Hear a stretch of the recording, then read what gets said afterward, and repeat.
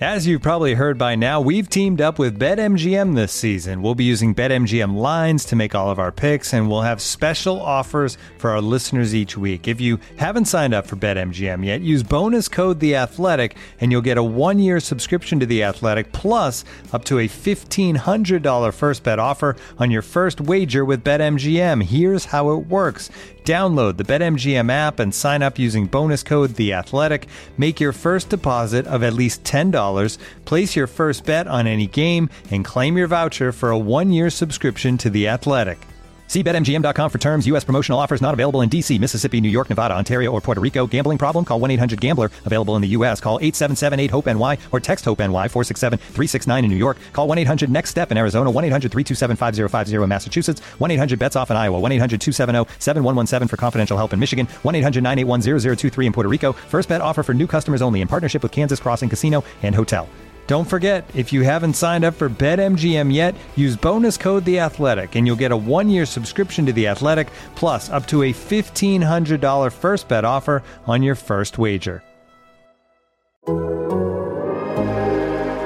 Frankly, I feel like the narrative of negativity surrounding my name all year pretty much has been bullshit. I don't feel like it's been deserved.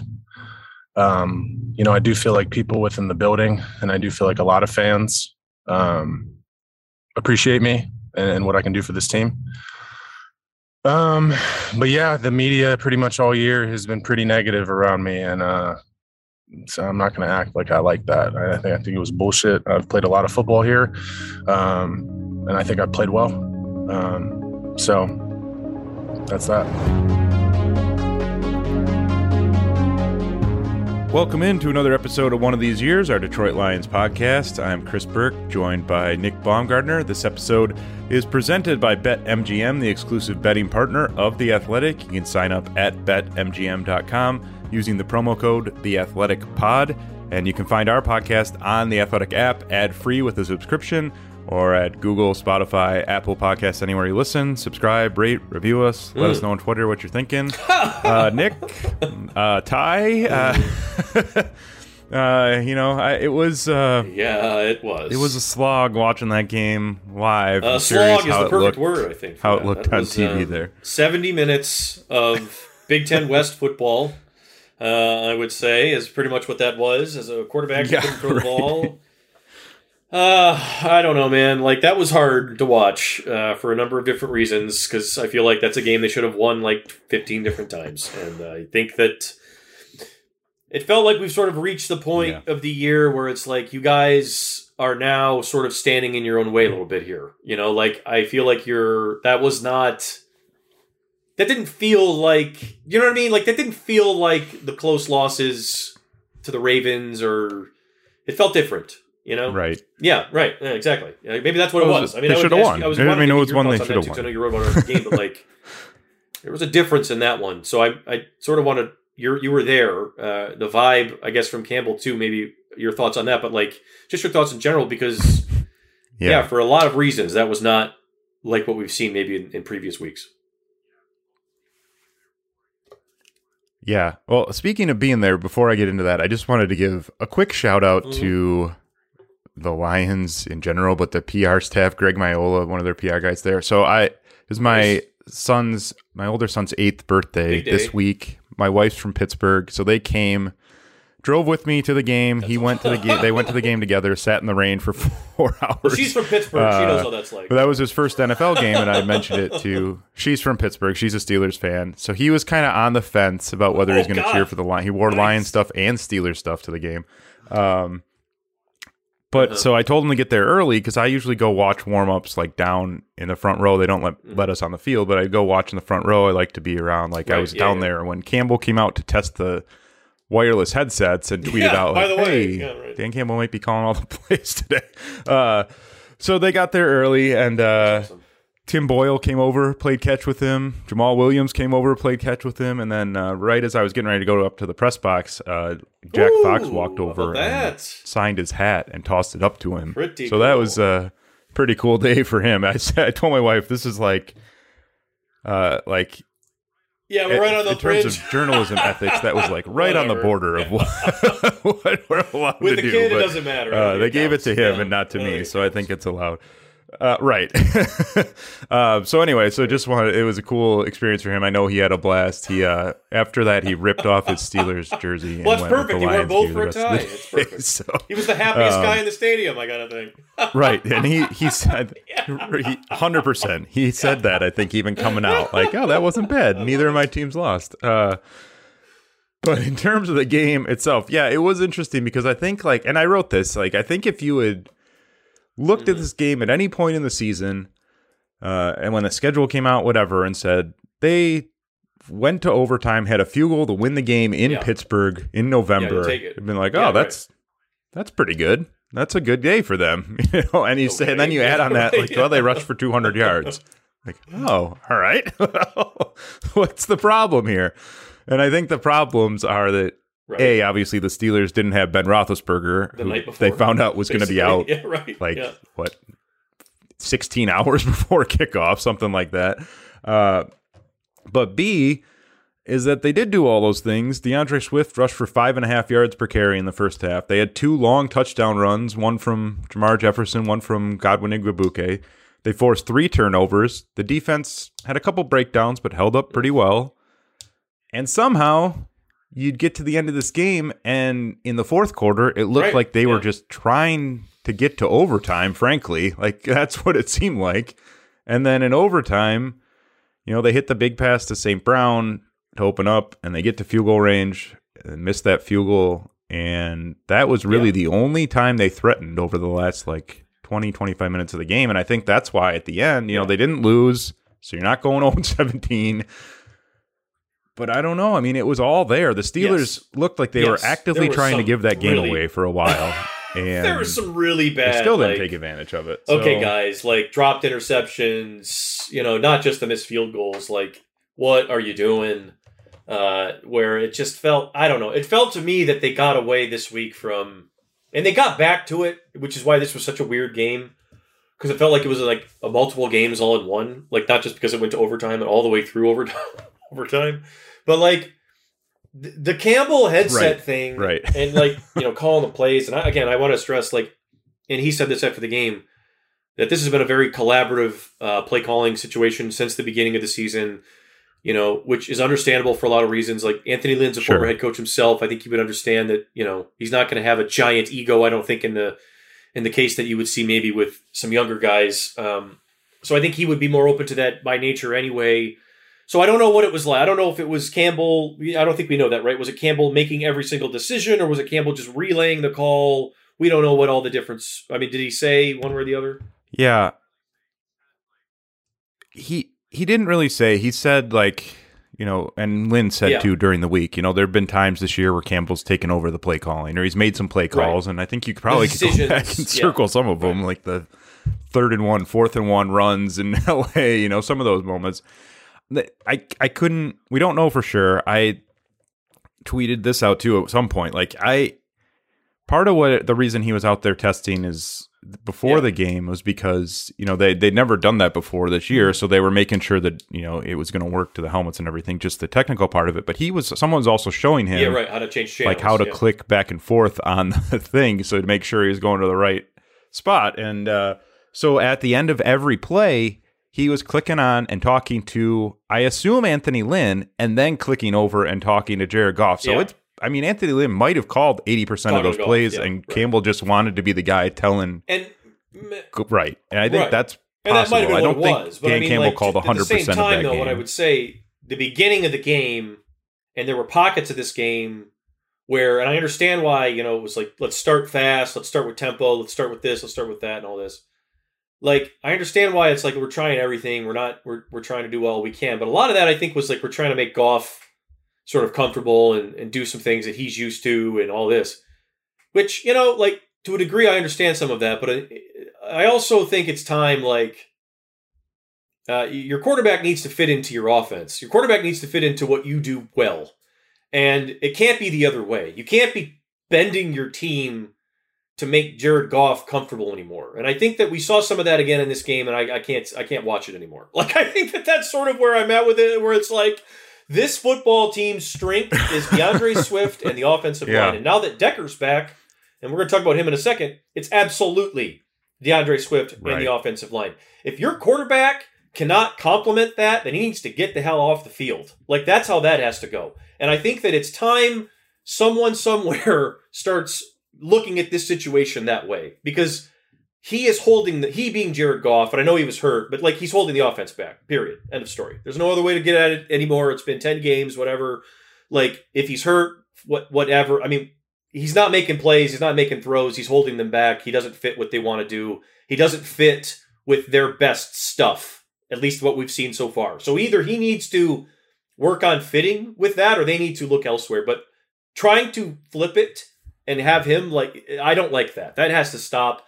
Their identity has to remain their identity and stay that way the whole season, I think, or you're going to lose guys on the team. Like, that's what I was worried about when I saw some of that. And now, to credit them, they got back to, they ran the ball 75 times or whatever. So they got back to doing what they do. But I did not like the start of that. That was different. Right. That felt like them trying to do something that they're not for maybe the first time all year. And it just didn't feel right to me. And I think you probably felt the same way. I was curious to see your thoughts. But yeah, I mean, it felt weird in a bad way at the beginning, and maybe kind of the whole way. And it was just kind of an awkward day, I guess. Yeah. Yeah, I mean, it was weird because I think you're right. I think that, and Campbell sort of said all through the week, like, this is a team. The Steelers are, we know what you're going to get from the Steelers. It's going to be 60 minutes. It's going to be in the trenches. And then the weather was bad. And so I think some of this was just them saying, look, let's just take their game and go right at them with it. We can do that. Like, they want to play in the trenches. We got Decker back. Let's just smack them in the mouth and see what happens. And so I think that was some of the game plan. It sounded like they frankly kind of freaked out a little bit when the weather was worse than they thought it was going to be. Like, they had a conservative game plan anyway, and then it was the most conservative game plan early in the game. They're like, oh, well, that's terrible. So I think some of that happened too, but I think you're right. I mean, I think that was probably the frustrating thing. Because Mason Rudolph is not good. He played a bad game. Some of those throws looked like he threw with the wrong hand. Like, it was just ugly. But they threw 50 times. And as the Lions started coming up, the Lions had to bring a bunch of guys, as everyone does against the Steelers, up to try and deal with Najee Harris. And so there were several points in that game where the Steelers just said, all right, well, let's just take a shot. And they took a shot, and they didn't really hit that many of them. They hit a couple, but that's what you have to do. That if you can't even do that, if you can't even get to the point where you look at it and say, all right, well, we've got 7 in the box. Let's go let someone make a play. I don't know what you do. And then you add on top of that just the other things that we heard about Goff. We saw from Goff last year.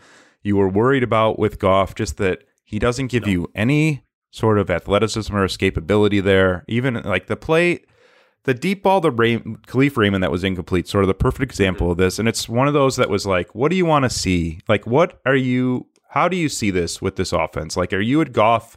Are you defending him as Campbell continues to do because there was like a little bit of pressure there and he had to adjust slightly? Or do you want to go the other way and say, all right, well, look, I think they rushed 4 on that play. Maybe they brought a 5th guy late, but I think they rushed 4. Decker did a great job on the blind side. The only pressure came over center. Evan Brown got beat a little bit, but recovered enough to sort of redirect his guy past Goff. And so there was a space there for Goff to, A, either hurry up his process and throw it, or B, take one step to his left, have nothing in front of him, and just let it fly. And instead, he kind of threw it, funky. Yeah. The pressure there. He got hurt making the throw. The ball floated. It didn't get there. And I guess those are the things that everything with him just looks slow. So it's too slow. Yeah. Slow. The process of it is just so slow. That one play where they had trips to his right, Swift sprinted out of the backfield. They faked the screen. He turned back to throw to Hockenson. Yeah. Almost threw a pick. It just took forever. You have to have every single thing in place on every single play. But that's being an NFL quarterback. It's not going to happen. And that's just being an NFL quarterback. That's the frustrating. There was another one too, that earlier in the game where Daryl Johnston was criticizing like the play design, which he did not have his best day calling football. But that's a separate issue. But Andy Isaac tweeted it out, the video, and was like, what the hell was this play or whatever? And I looked at it, I'm like, well, St. Brown's getting his ass kicked in the slot on that. But then someone else, Eric Schlitt tweeted, he's like, yeah, but Goff's also like slow as hell on this. And Eric was right. Like, he's taking forever because like Amon-Ra's not going to be able to hold that block. Yeah. He did get beat pretty bad, but he's not going to be able to hold that block forever. He's going to be able to get a chunk of that guy, and then you're going to have Swift make a move and beat him. That's the idea of the play. And the ball's not coming out. He's not even making like pivots fast enough. You know what I mean? These are things that we're seeing here where it's like, I can't figure out what's happening in terms of, does Dan Campbell think that Jared Goff is possibly an answer at quarterback for X number of years? Or is Dan Campbell trying to do all in his power to prove that he's not? And so that this front office will get on board with him and make a decision that this is not where we need to be. Because like what I'm looking at right here is all evidence. Yeah. Every shred of evidence we have in 2021 so far is screaming that he is not the quarterback. He cannot be your quarterback. You have to go somewhere else. You have to figure it out. And now, there's still a month and a half to go. Like, we've talked about this all year, but there's been nothing to date that suggests anything to the opposite, if you're going to look at this objectively. Nothing. And I just don't know what else, maybe there's things behind the scenes that we're not seeing, but nothing I'd be willing to entertain that would overtake what we've seen on the field, like that would weigh more. He's been a hindrance. Like, if you had better quarterback play, you would not be 8-1 or whatever, or is it 9-1, 8-1, whatever it is. Like, I don't think that would be the case. Am I wrong? I don't think I am in this case, but I guess it's up to, I can't figure it out. I don't know. I think that was, and I do want to get into Decker. We heard that comment from him off the top because I think that's interesting too. But I think that was, again, like if you laid that game out the way it unfolded, you got pretty much everything you wanted from a road game in November against a playoff contender, except you can't throw the ball at all. And you don't even try to throw the ball at all. Right. And then I think the thing that, this is mainly what my column was, and a lot of people who are listening probably read it, but it's just really curious to me that after every game, I think there was the one game where Campbell said, well, we need Goff to put a little bit more on his shoulders. Yeah. He's got to do some more. Everything else has been, he was fighting through something. And it was raining. The pass rush didn't hold up well enough. Well, guys aren't getting open when they're supposed to be getting open. And it's just like this laundry list of things that are out of his control that are making him play the way he does. Yeah. And I don't know if that's just they're trying to protect his ego. Like, I don't know what the explanation. They have to be like if Campbell doesn't, I guarantee you Anthony Lynn and Aaron Glenn are looking at this and saying, what? Like, Lynn's got to be saying, well, what can I call? If we can't... Can we get an ETA on Boyle's thumb? If we can't throw the ball downfield, I can't call a whole lot. And Glenn's got to be going into all these games saying, all right, we can't give up more than 13 or it's over. And that changes everything you do for the entire day. That changes how Aaron Glenn has to approach every third down on defense because you can't give up touchdowns ever. And it changes like your first and second down calls because like if you get sacked, we've seen this happen. If you get sacked, that's it. The drive's over. Yep. Over. You might as well punt. Right, I kind of laugh every time now. I feel bad about it, but just picturing your reaction when Goff does the spin out the backside of the pressure. I don't think it's worked once this year. No, I can't imagine it's ever worked. Like in his career. But that's part of what I mean. Like, what is the process going on in his head? Panic. It's panic. There's no other way. I mean, it's like last resort. And I think that's I go back to that day that you talked about where Campbell was like racking his brain for the right words, right? Where he's like, he's got to help us or whatever. And he was frustrated that day. I think about the spin moves and like getting too deep in the pocket. And like, it's that gun shy stuff that we see from him that's like, you are not going to acquit yourself well with a coaching staff like this in a locker room like that. If you are flinching in the pocket and spinning away from sacks and making them worse as a result. Like, I don't see a fit here. I don't see a fit. And like all the things Holmes talked about in the winter, I know Jared, and I think it'll work, and all these stuff like that we talked about all year, like how much are they actually thinking that, and how much of that was a means to an end. I guess we still don't know the answer to that. But I got to think that whatever Holmes' plan was, even if it was like maybe he's a means to an end, like he at least was hoping like it's got to be better than this, because like this you're not even masquerading that this could be an answer. No one will buy that. Like that's where we're at here with this, right? Like if you look around, like if the season were to end today and like off-season day one starts tomorrow and Holmes came out and said Goff's our quarterback, how do you think that would go? I don't think it would go well. And I know that the money is the money, but like, yeah, that's what his play has done. That's the situation. He's put himself in that situation by being the worst starting quarterback in the NFL this year. I don't know how else to say that either. Like, I mean, he's been bad all year, and it's not just the guys around him. It's not. He's been bad. So this was a huge opportunity, and frankly, he hasn't taken advantage of it. I don't know how you could argue that he has. And so, there are questions that have to be answered here as they go down the stretch that maybe they didn't want to have to answer in year one, but you know what? That's part of the deal here. And I think that's where some of the focus has to go as this thing goes down the stretch drive. I don't know how else to look at it. Yeah, and I think that, and we've heard this from them a lot of times too, like we know there's going to be some rough moments. We know the stuff's going to be bad. We got to focus on what's going well. And so I think that gets harder to do. It does, but in the interest of just not always talking about the issues of quarterback on here, I do think you look at especially the first half of that game, right? And if you put a competent passing game in there, like that's what the Lions want. That's what Dan Campbell wants this to look like. He wants they would have won by 2 touchdowns to be able to mash defenses and control tempo and hit. He's mentioned a few times, like he wants it to be built on defense and explosive plays. They hit 2 explosive plays in the run game. Swift, I don't know, like I guess it sort of depends on how they define explosive plays, like 15, 20, whatever, however many yards. But Swift had a couple that were probably right on the border too. So they were at like 4 or 5 of them in the first half. They were in position to win the game like that. You can kind of imagine, like down the road, if you have a better quarterback in there and another receiver, like that is how you're going to win games on the road when you're in playoff contention. That was it right there. And I thought they did some really nice things. I mentioned in our observations, like they didn't use Amon-Ra St. Brown outside really at all. They promised they would, or he promised that they would, and then that didn't really happen. But I thought they did some really nice things with him. They ran a couple good screens with him. The one in overtime, they motioned him in behind the tight ends. Like it made it look like a run play, and then ran play action, and he released across the middle, was wide open. Like they did some really good stuff with him. I think they're designing still some plays that are smart. I agree. And then you just get to a point in every game and almost in every possession where you're like, all right, well, it's 3rd and 7. We don't really have this in our bag. What do we do here? Right. We run it. It was the answer in that or game. run a screen. And they just kept running on 3rd and 10. It's a great point because I'm glad you brought up Swift because this is the point.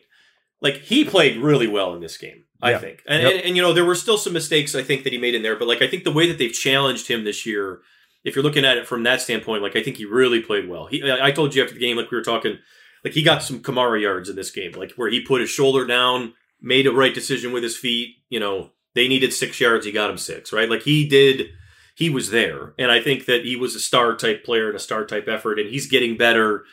Sewell flips over to the right side and is playing really well. Decker comes back and, I don't think it was perfect and he probably wouldn't tell you that, but he threw some really nice blocks. Like, you're getting improvement. You're getting improvement from guys, like in a lot of areas. And then you go right back to, like you said, and you can't complete a 3rd and 6.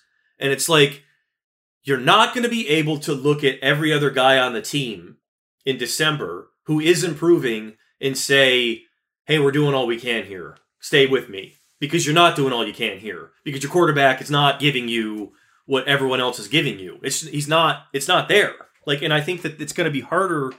Campbell said it last week. Part of our job is to keep everybody in the boat. It's going to be harder to do that if you continue to lose games only because you cannot throw a 12-yard pass on 3rd and 6. Like, that's the only reason why they lost that game. It's the only reason why they've lost like 3 games this year. And it's going to be harder to explain those away to your roster and have them look at you the way that they've looked at Campbell all year and trusted him.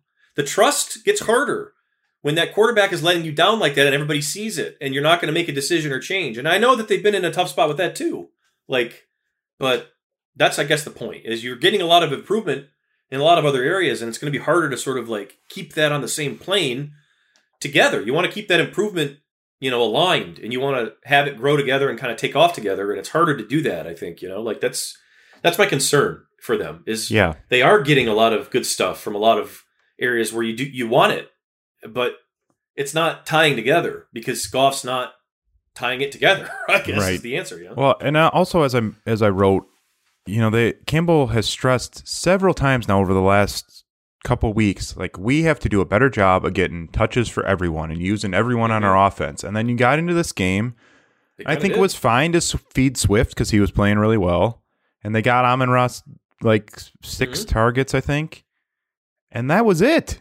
Hawkinson didn't have a catch. They tried the one deep shot to Raymond, but we didn't see any of the stuff that they can do with him, motioning him and throwing those screens to him and all those little crossing routes and letting him go. None of that.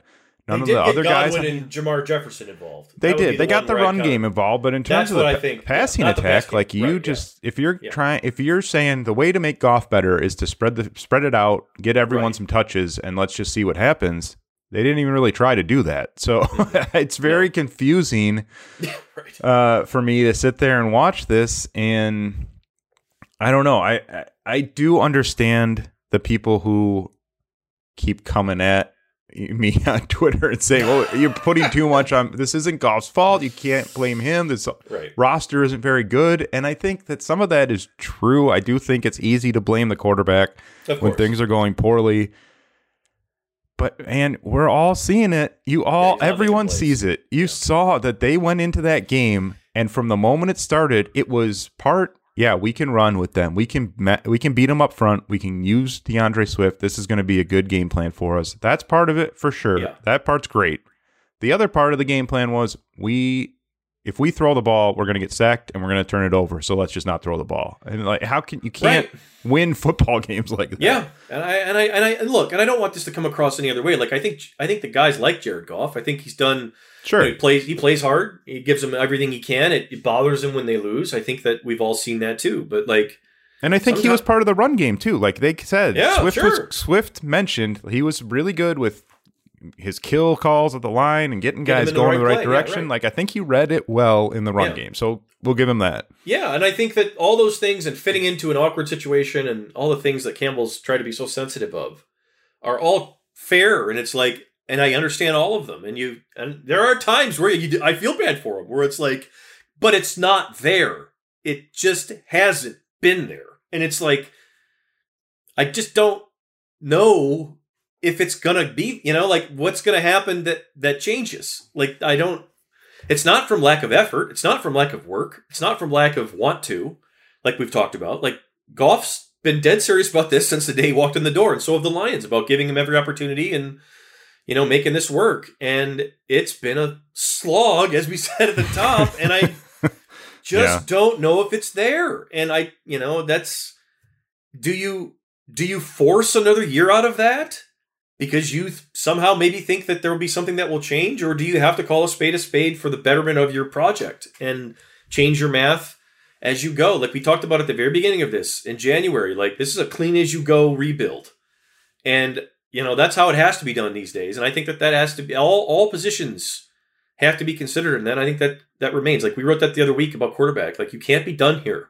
You can't just pack up shop and be we're just going to go at it again with Goff and see what happens. I don't. If this continues, you're not doing yourself you're not doing everything you can, because you're getting good stuff from other pieces of this roster that if you can find a way to thread it together, you're going to surprise yourself. I do think that. Because there's been good things here. Good things happening. Guys getting better defensively. Guys getting better. Charles Harris played a great game, right? You're finding things from guys. But if you don't have a quarterback that can keep the thing on the track, that's part of his job too, is keeping everybody in the boat. If you can't do that, man, it's going to be hard. It's going to be really uphill. And I think that's my fear for them right now. Looking for an assist with your credit card, but can't get a hold of anyone? Luckily, with 24/7 US-based live customer service from Discover, everyone has the option to talk to a real person anytime, day or night. Yep, you heard that right. You can talk to a real human in customer service at any time. Sounds like a real game changer if you ask us. Make the right call and get the service you deserve with Discover. Limitations apply. See terms at discover.com/creditcard. And now, two pigeons bemoaning the fact you can stream DirecTV satellite-free. You see this? A family watching baseball on DirecTV with no satellite dish in sight. Let's heckle them. You call that changing the channel? Choke up on the remote, buddy. I hope getting all these games on DirecTV makes up for your mother not pre-chewing your sunflower seeds. DirecTV has the most MLB games. Visit DirecTV.com. Claim based on total games offered on national and regional sports networks with choice package or higher. Availability of RSNs varies by zip code and package. High-speed internet service required. Terms and restrictions apply. Looking for the best place to buy tickets for any of your favorite teams or sporting events? We've got the spot. Our partner, StubHub, has been the leading ticket marketplace in the world for over 20 years, providing a 100% guarantee with every order. From a worldwide selection of live events, the widest choice of tickets and industry-leading partnerships, StubHub has what you need to purchase with confidence. StubHub, an official partner of The Athletic.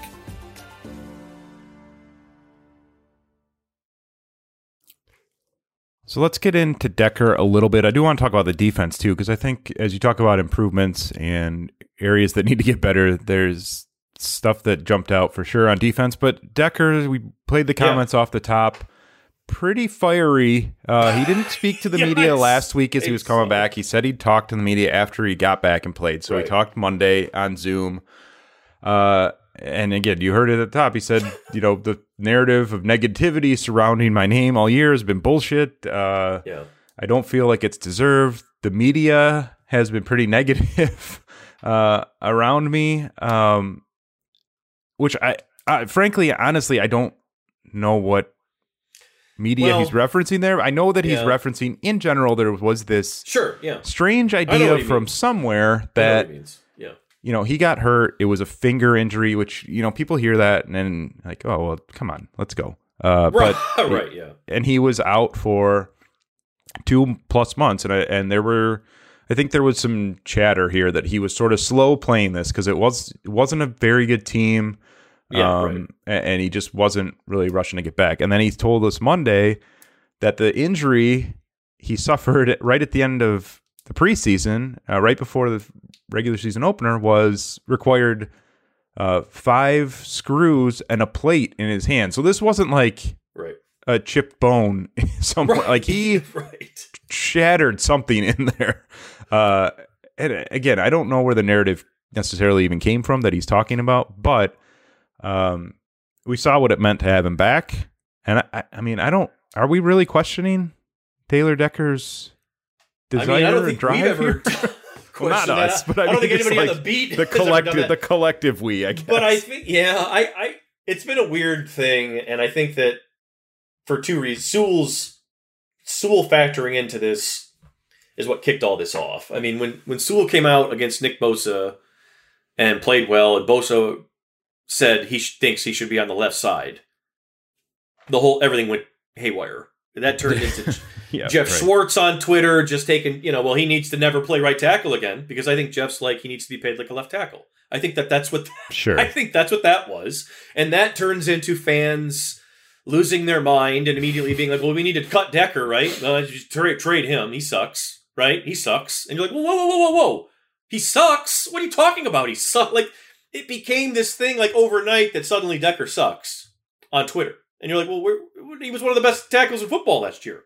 Well, then he needs to move to right or get the hell out. Well, what the hell's going on here? And then it just like spiraled, I think. And then anytime that happens on Twitter, it becomes easy fodder for talk radio, which is what happened.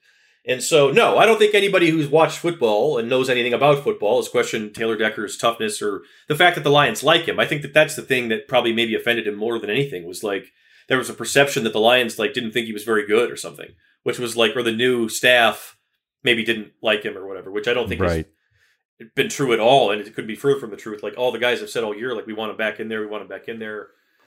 So no, I mean, I think that was a really good first day of seeing him and Sewell together. Like Sewell played really well on the right side. I think that, there were some things from him probably on Taylor's side that he probably would have liked better, but they'll probably come in time with, getting the rust knocked off. But I mean, he made some really good blocks too in the run game. So that was super encouraging, I thought. I thought that was a really good day for the offensive line. And we also saw, what that did with Sewell going over to the right side and running around in the screens, like we talked about. So he's right to be pissed because it was bullshit. And it was a bunch of shit that started on Twitter for no reason at all. And people took it 1,000 miles in the wrong direction like they always do. Right, of course. But it wasn't the media, I would say. I think it was more Twitter, but that's whatever. But I think it's good for them that he's back.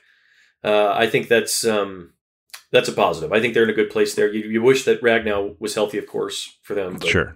We'll see how it goes. Well, and Sewell also said something interesting, I think, after the game, which, someone asked, how, just in general, how was the transition? Did you find it harder to go back to right after playing left for 8-10 weeks, whatever it was? And he said, actually, I think I can't really explain it, but I think it helped me to play left tackle. Sure I felt more comfortable going back to the right side, even 100%. Though he had to flip the footwork and everything. I just felt, I think it helped. Complete player, yeah. And I think, right. And I think there's something to be said, too, for, I'm sure, whether he's playing left or right, just adjusting to the speed of everything he's seen. He's just a more experienced player now than he was September 10th or whatever it was. But yeah. I mean, I think he played well there, and you mentioned, I think that's part of why the run game worked, because you could go, as we talked about, you could go either way with it. We saw there was the one Jamar's touchdown was right behind Decker. And the one, I think the Igwebuike one was on the other side. It was on the right side. Sewell, and Sewell, as you mentioned, on some of those screens, he got out front on the one St. Brown third down conversion. That was just an incredible block. He took a step or two forward and then got almost outside the hash marks somehow, and it wasn't like a pancake, but he got enough of that guy. Got there, yeah. It was you cannot even ask many tackles to go do that. Right. And I think the other thing that was important, as Dan Campbell mentioned, especially with this game plan, Matt Nelson is a way better extra tackle than he is a starting tackle. He was really good in the run game when he was in there. Yeah, that was really good. It makes everything better across the board to have Decker in there, and I'm sure it stabilizes things. I mean, even just looking at this roster, he is among the most experienced players on this team now. Yeah. So, he's a Pro Bowl level player. I mean, that's what he is. Yeah. The only thing I think that we entertained was if Sewell is this revelation at left tackle where he's like a Trent Williams type player immediately, then maybe you could use Decker as a trade piece if you're desperate to add something somewhere else. That's the only thing where that would change math on that. But he's a Pro Bowl. The better option is to keep him and just to build your line going forward as this behemoth that you thought you could possibly have, which I'm glad you mentioned. We're talking about the Sewell, the screens. And I said earlier that I thought Daryl Johnson did not have his best day on the old call there. And he didn't, because part of his criticisms included criticizing a play design on Sewell getting out on a screen. This is ridiculous. How are you asking your right tackle to do this? Well, Daryl, I don't think you've ever seen this guy. He can actually do it. He did it in this game. Oh, man. There are some crazy things that this guy can do, and I don't even think we've seen some of this stuff yet. You know what I mean? I think that there's a lot more there, and it was cool to hear that from Sewell. The click part about Campbell said it the week before. He didn't all the way say it, but I think he was sort of intimating it. It made him. I'm sure it made him a better player because of just the way he sees the game. And he is a phenomenal athlete, a generational. When we said that in the winter, we meant it. We weren't making that up. He is a generational, never seen anybody like him athlete. I've never seen anybody like him. I know you haven't. He's one of a kind. That's the type of guy he is. So I think that people have to keep that in mind when you think about these things. And it can't be. There are so many people were looking at it black and white. Well, he's left tackle now. He can't go back to right. You can't do that. Well, why the hell not? Why? Who says you can't do that? I mean, he's a special talent. That's why you drafted him. So cool to see that played out. I think that should settle people down going forward. And, I guess good for Decker for telling 97-1 to shut the hell up. Maybe, I don't know. I guess that's probably what he was going at with that one. We're assuming said it. That's where that's coming from. Yeah, right. Well, I think the other thing was, I think this was also a good measuring stick for Sewell, because as we've been tracking his progress, this was TJ Watt until TJ Watt got hurt. And this was the type of matchup that we had said earlier in the year, like Nick Bosa, okay, maybe you can hang out. I mean, Nick Bosa's an incredible player, but his style, you didn't hate that matchup. We've seen some of these other ones where it's guys who can just put the Jets on and turn the corner and wreak havoc that way, are a little tougher for Sewell. And I think he held up really well in this game. And so I think that was important to see too, is just that, you know, he's progressing in all the ways you want to see him progress. And again, I said this last week, like if you're going to move Decker, and I still think it's possible that they look at it in the offseason and say, what can we get for him? I think you should at least look at it. Yeah, right. But you're going from Decker and Sewell to Sewell and TBD as your starting tackle, and it's probably that's a big drop. Not going to be as good. So that's something you got to take into account too, because I think that right now, like you said, if they're going to win like this, if this is the type of team they want to build, this could be one of the best tackle duels in football for the next 5 years. And hey, look, let's say this right here: Taylor Decker wants to be here in Detroit, right? And I think that's important, which counts. And I think it counts a lot, and I think that's something as you go forward. He wants to be here. Ragnow wants to be here. As long as those guys want to be here, you would think that Sewell's going to be okay with it. Like, I mean, you get good players that want to be here, you keep them here. I think that needs to start being a thing that, you know, the Lions embrace more. Okay, like you just got out of the Patricia disaster. We saw all the things we saw there. Like everything Taylor Decker has said since he's got here has been nothing more than I want to be nothing more than the best left tackle I could be for the Detroit Lions as long as I can do it. Like, I want to help them win as many games as I possibly can. I'm indebted to them forever for changing my life. Like, that's what we hear from Taylor. So, like, those are guys that you want to keep and you want them here because this is not a place that everybody wants to be, okay? Like, we know that. So I think that is something that's important too. And that is something that needs to be taken into account more by the people who make comments about this team with audiences, I would say. And I will leave that at that. But yeah, there's that conversation. Oh, man. It's not. I mean, that's a factor. Yeah, I think that has to be a factor. Yeah, for sure. Like, you've got guys, like, if they're here for it, like, that has to be embraced. And I don't think it's disingenuous or whatever. I think he has a right to be upset because, like, he's never shown anything other than like a commitment to one. I mean, remember when he got his extension, when Quinn extended him, like he was, you know, he broke down. I mean, he was like, talked to his dad and his mom on the phone. Like it meant a lot to him, you know, like I think that, yeah, it probably was hard for him to hear all that sort of thing because I think that the project here and everything else about the Lions rebuild means a lot to him because I think that it meant a lot to him that this staff still thinks he's a big part of it. So you get guys like that, you probably want to hang on to him. I think that's what I would say.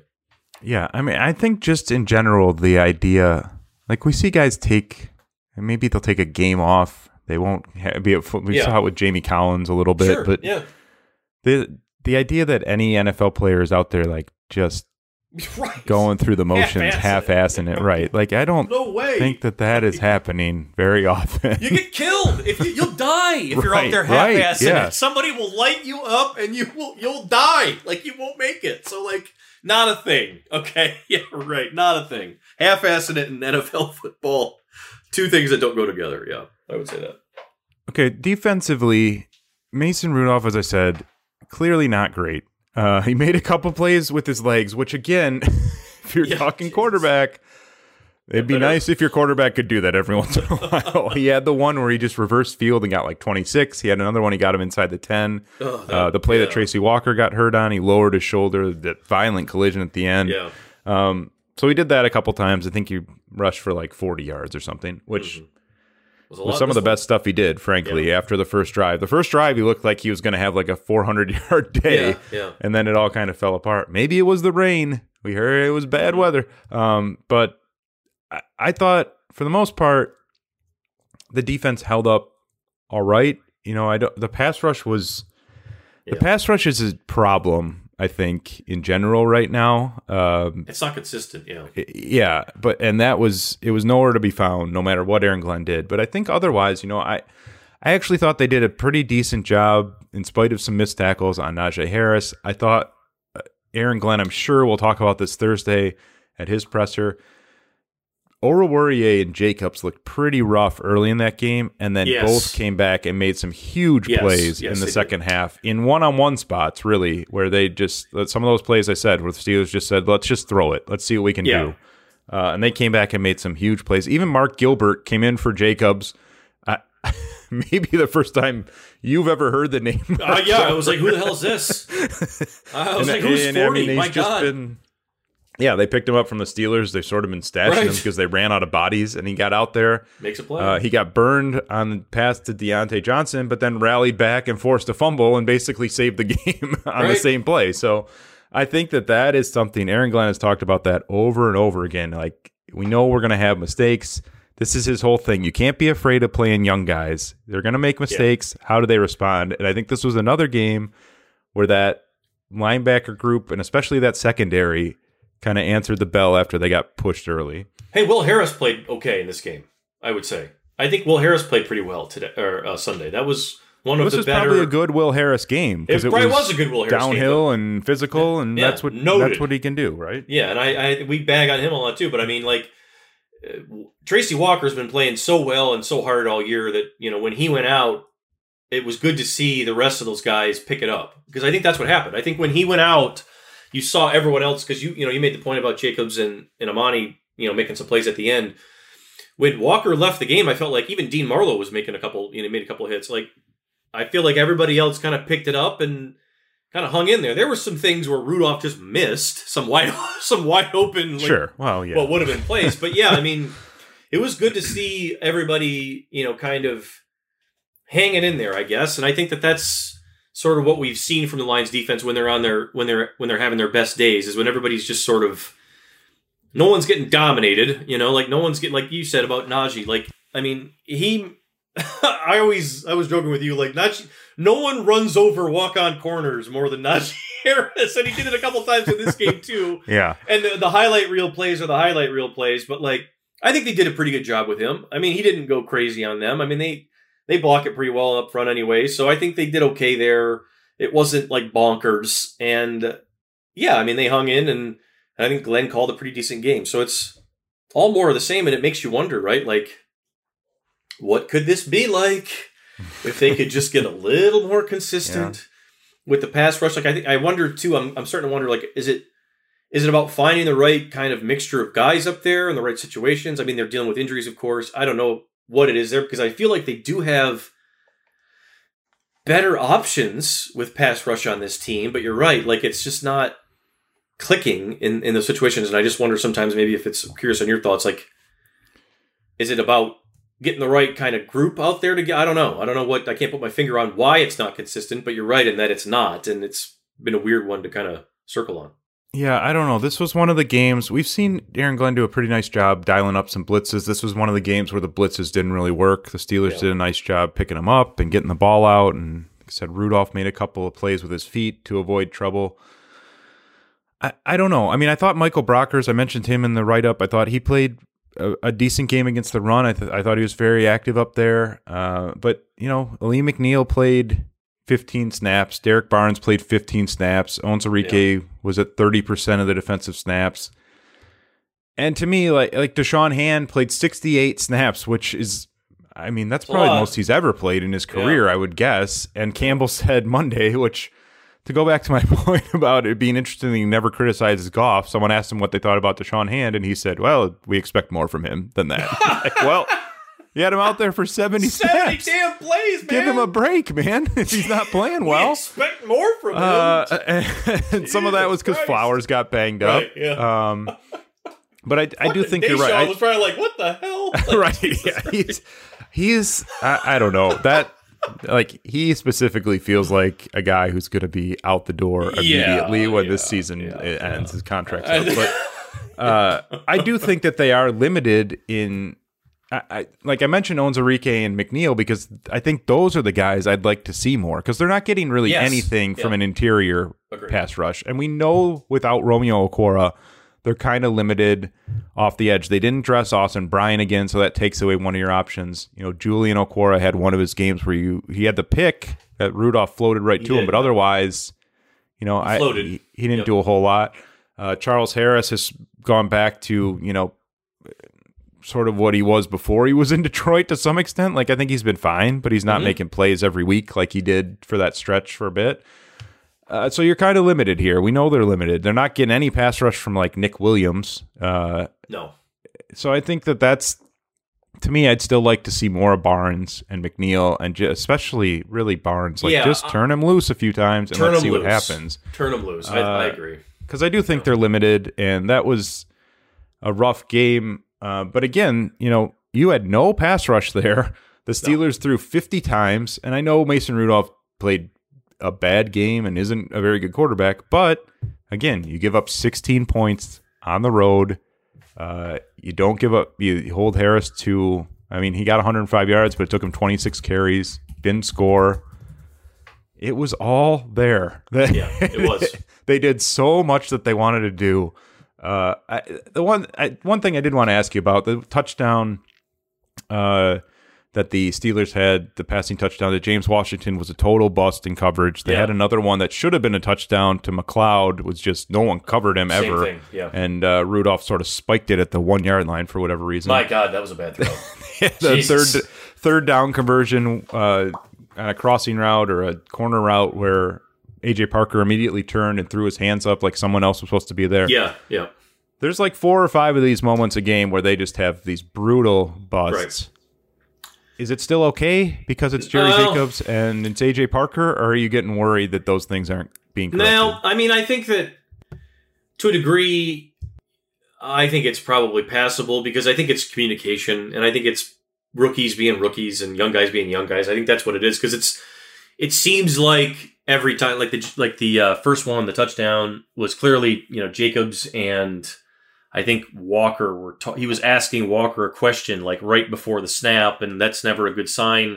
I don't want to get into their head, pretend I'm in their head and know what they were talking about, but like that's usually indicative of we're going to have 5 guys playing 2 different coverages here, and that's not really a good thing. So that's why I've been critical of the decision not to invest more in safety. Like, I think that's where I go with that. Like, I think Walker has done a lot this year to make himself a better player, and he's going to be the guy that you want him to be. I think that I'm there with him.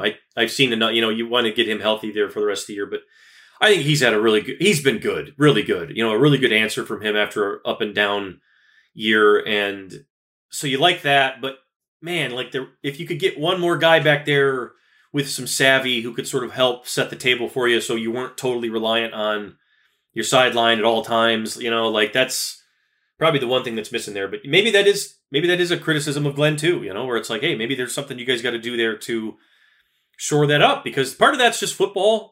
Part of that's like, and he's talked about that before, like if you don't know what you're doing, at least just play to the structure, play to your help, like know where you're at in the scheme.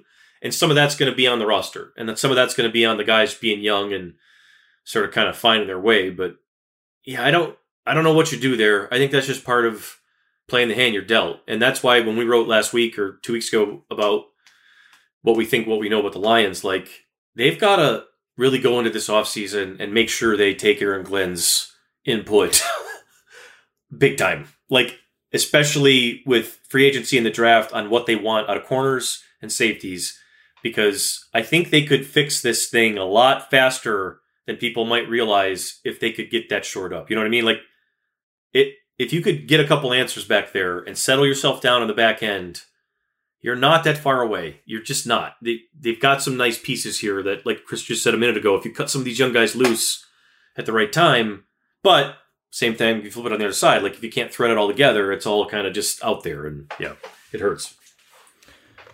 You've mentioned Walker a few times in his development, and I think that as we sort of look ahead to this offseason, his contract's about to be up. That's one I think you've got to keep him. I think you've got to give him some money, give him 4 or 5 years, right? Make him part of this, because it's not just the playmaking and the communication and all that, but he is, as much as Campbell talks about Alex Anzalone, when I watch that team, especially this Sunday, Tracy Walker to me is a heart and soul guy. He was out there talking trash to the Steelers fans. He was throwing his shoulder into Najee Harris. He got hurt. Unfortunately, like like prefer to see him just make a tackle and stay in the game, but he got hurt because he was trying to knock Mason Rudolph into the next county on that run, trying to win the game, pop the ball loose. Like he was trying to come up and force a fumble, make a huge hit there. He is exactly the type of mentality out there that the Lions are looking for right now. So, like I said, for as much as they talk about Anzalone and doing all the right things, I continue to see it every single Sunday from Tracy Walker that he is just that type of guy that players are going to rally around. And I agree. And when they're playing well, if this ever starts clicking, fans are just going to go nuts for this guy because he is just the way he flies around and the way he wants to play. And so I think, like you said, they've been evaluating this. I think you've got to commit to him and make sure that he's part of this moving forward because you've gotten, I don't know, maybe you'd like to see him pick off a couple more passes or something, but I don't know what else you could ask from him. He's done I think he's exactly right. I agree with everything you said, perfectly stated, and I would add on to that I think that you need to make it a priority to help him now. I think that you need to get him and Will Harris is playing hard and he's doing things, and maybe if you think you can get something else out of him, fine. But I think it needs to be a priority to get, another safety with him back there that helps him grow and, sort of helps support him and continue that sort of journey with it. Like, I feel like Tracy Walker shouldn't have to be running around cleaning up everyone's mistakes all the time. I feel like that's fair. He is spending a lot of his energy cleaning up other people's errors, trying to, make up ground where they're losing it in other spots. And I think that you owe it to him now as a guy who I think that we've seen, he can make plays for you in the run game. He can make plays for you, if he's in, all the way into it like he is, then I would want him to be spending his energy making plays and not spending it trying to cleaning up messes for other people. So I think that as much as I agree with everything there on like you pay him and you make him a face of the franchise type guy, that kind of thing, he's here for it. I think you also need to invest around him, and make sure that you're putting guys back there that are going to bring it at his level, because I think that's you got somebody like that, then you want to put guys around him that can kind of match that, and I think that's what I see from him. I think you're right. I think that you've got a really good young player that you can put in there and he can demand more of the people around him, like he can help the way that Aaron Glenn does, I guess, as a coach. Like he can help demand more out of younger defensive backs if you give him that chance, but you do have to sort of help him with talent around him too, because I think that sometimes he's kind of left holding the bag back there completely alone, and it's not fair. Right. No, that's a really good point, because I even just looking as trying to pull up his stats here as we're talking, and he hasn't had a pick since 2019, and I think some of that you want him to go take some chances, make some more plays, but I do think that you're right, that a lot of this is just because they're telling him, especially this year, like we need you to handle sideline to sideline, don't let anything kill us. You are in charge of everything beyond the linebacker level and make sure that we are not getting burnt. Last year was a totally different story. They played him out of place. It was just the scheme didn't work for him. This year, I think that you're right. I think that this is just, you're our cleanup guy, so we can't have you. Please don't take any chances, because we can't afford to have you out of position. And he's a really good cleanup guy too. I don't want to say that he's not. That's part of his game. Sure. Yeah, right. So I don't know. I mean, I think you're right. I think that that's right. I think that if you had some more help around him, you could then say, all right, let's turn him loose.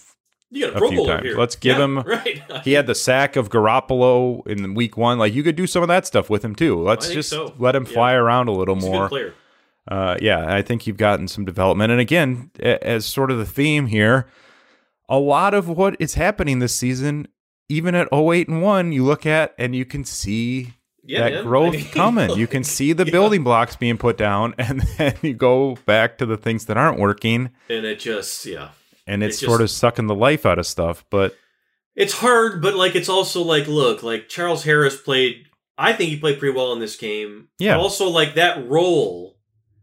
Okay, imagine Kayvon Thibodeau playing that role. Okay, like that's the type of stuff I think that you need to sort of squint at, I would say, as you go down the road here, like for the rest of the season. There are spots on the field that if they can really flip the talent, they can have a way better defense immediately. You know what I mean? Like if they can get one corner in here that can like reasonably play pretty well and be like a guy that you're not just going to get a freebie on, and one guy at that like Thibodeau spot, this looks a lot different. Am I wrong? Do you agree? And I think that I would not have said that at the start of the year.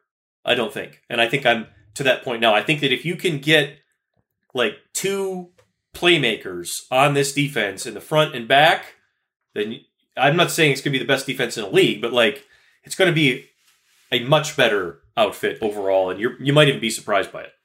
And I guess just to sort of tie a bow on this and go back to what we were talking about at the start, I think this is why I think people are still a little nervous about, well, not a little nervous. I think they're very nervous about Brad Holmes still. Yes. Because we don't know really what he's capable of as the general manager. We talked about this in that story you mentioned, and, what we believe and what we know. What we believe, what we know.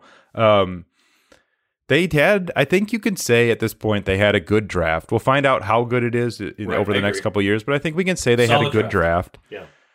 I think he did a good job cleaning up Bob Quinn's, financial mistakes for the most part, other than bringing in the Goff contract. Yeah. He's got us some extra picks. He found some guys who have helped that on short-term deals, cheap. Anzalone, Raymond. So he's found some guys. Mm-hmm. The Goff thing's still hanging over all this. Yeah.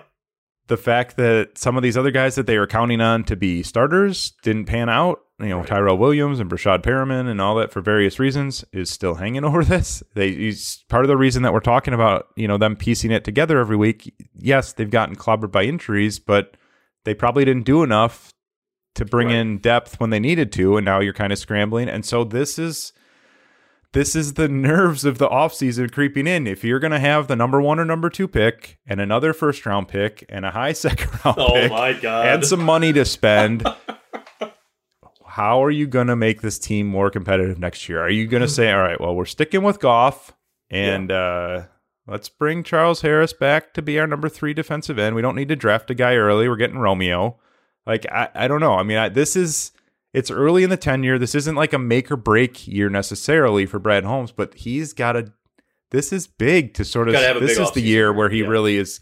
Campbell sort of set his course here. Like, this was the year for Campbell to lay his groundwork for what this team is going to be and how it's going to be day to day. I think this offseason is when Holmes says, all right, now I can get to work a little bit, and we're going to see. I don't know what it's going to look like. I would say, to add to that, I'd say this is he can't have any mistakes this offseason. Like, I think that it's not necessarily like you have to hit a home run with every decision you make.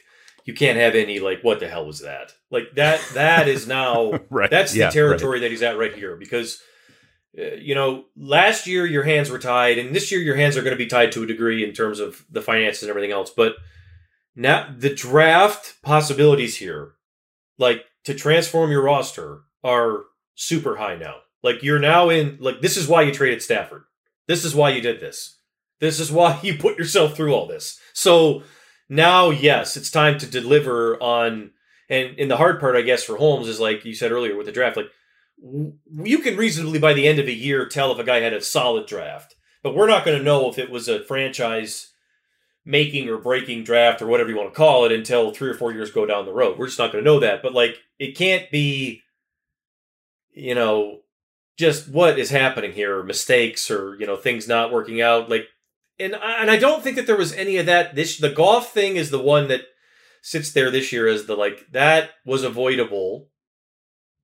It was avoidable. You didn't have to do that. There could have been other ways to trade Stafford. And I think that that's the one that people can point to and say, like, that was reasonably, we could say that was maybe a mistake. Everything else he's done, I don't know if the risk was high enough to go back and look at it and be like, well, that was a huge error. Like, that's fair. Yeah. Signing Tyrell Williams, it didn't work out, but, like, nothing ventured, nothing gained to a degree. I mean, on a lot of these. So going forward, though, those go away. And now it's going to be, there's going to be more ventured, I guess, is my point. So Yeah, I think I agree with what we wrote really at the end there was like he has to have a really good offseason, a really big offseason. It's got to be just really smart and sharp and good. It can't be any like curveballs out of left field. Like, what the hell are you doing? Why are you drafting Jelani Tavai in the second round, Brad? What's going on here, man? Like we can't see any of that. Yeah. So I think that it's been very logical to this point with him. Everything he's done has, it hasn't been surprising. And I think to a degree you like that. I like that. I think that speaks to consistency and someone who understands their process. So I think you'd like to see more of that, but also like when there's time to take a swing, maybe you take a swing too. I think there maybe needs to be some more urgency as they go into this offseason. I think maybe they would plan for that too. I think that maybe that's part of the plan. But yeah, I think he needs to have a big year here in general.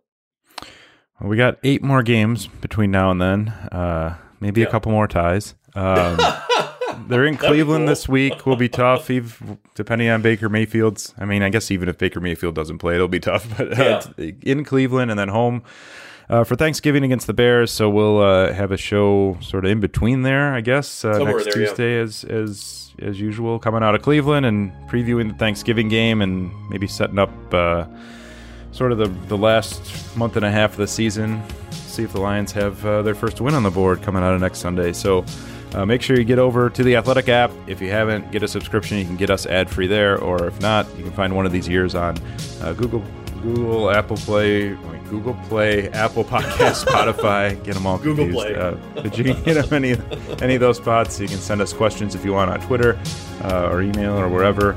And we'll be back again next week. So for Nick, I'm Chris. Thanks for listening, and we'll talk to you soon.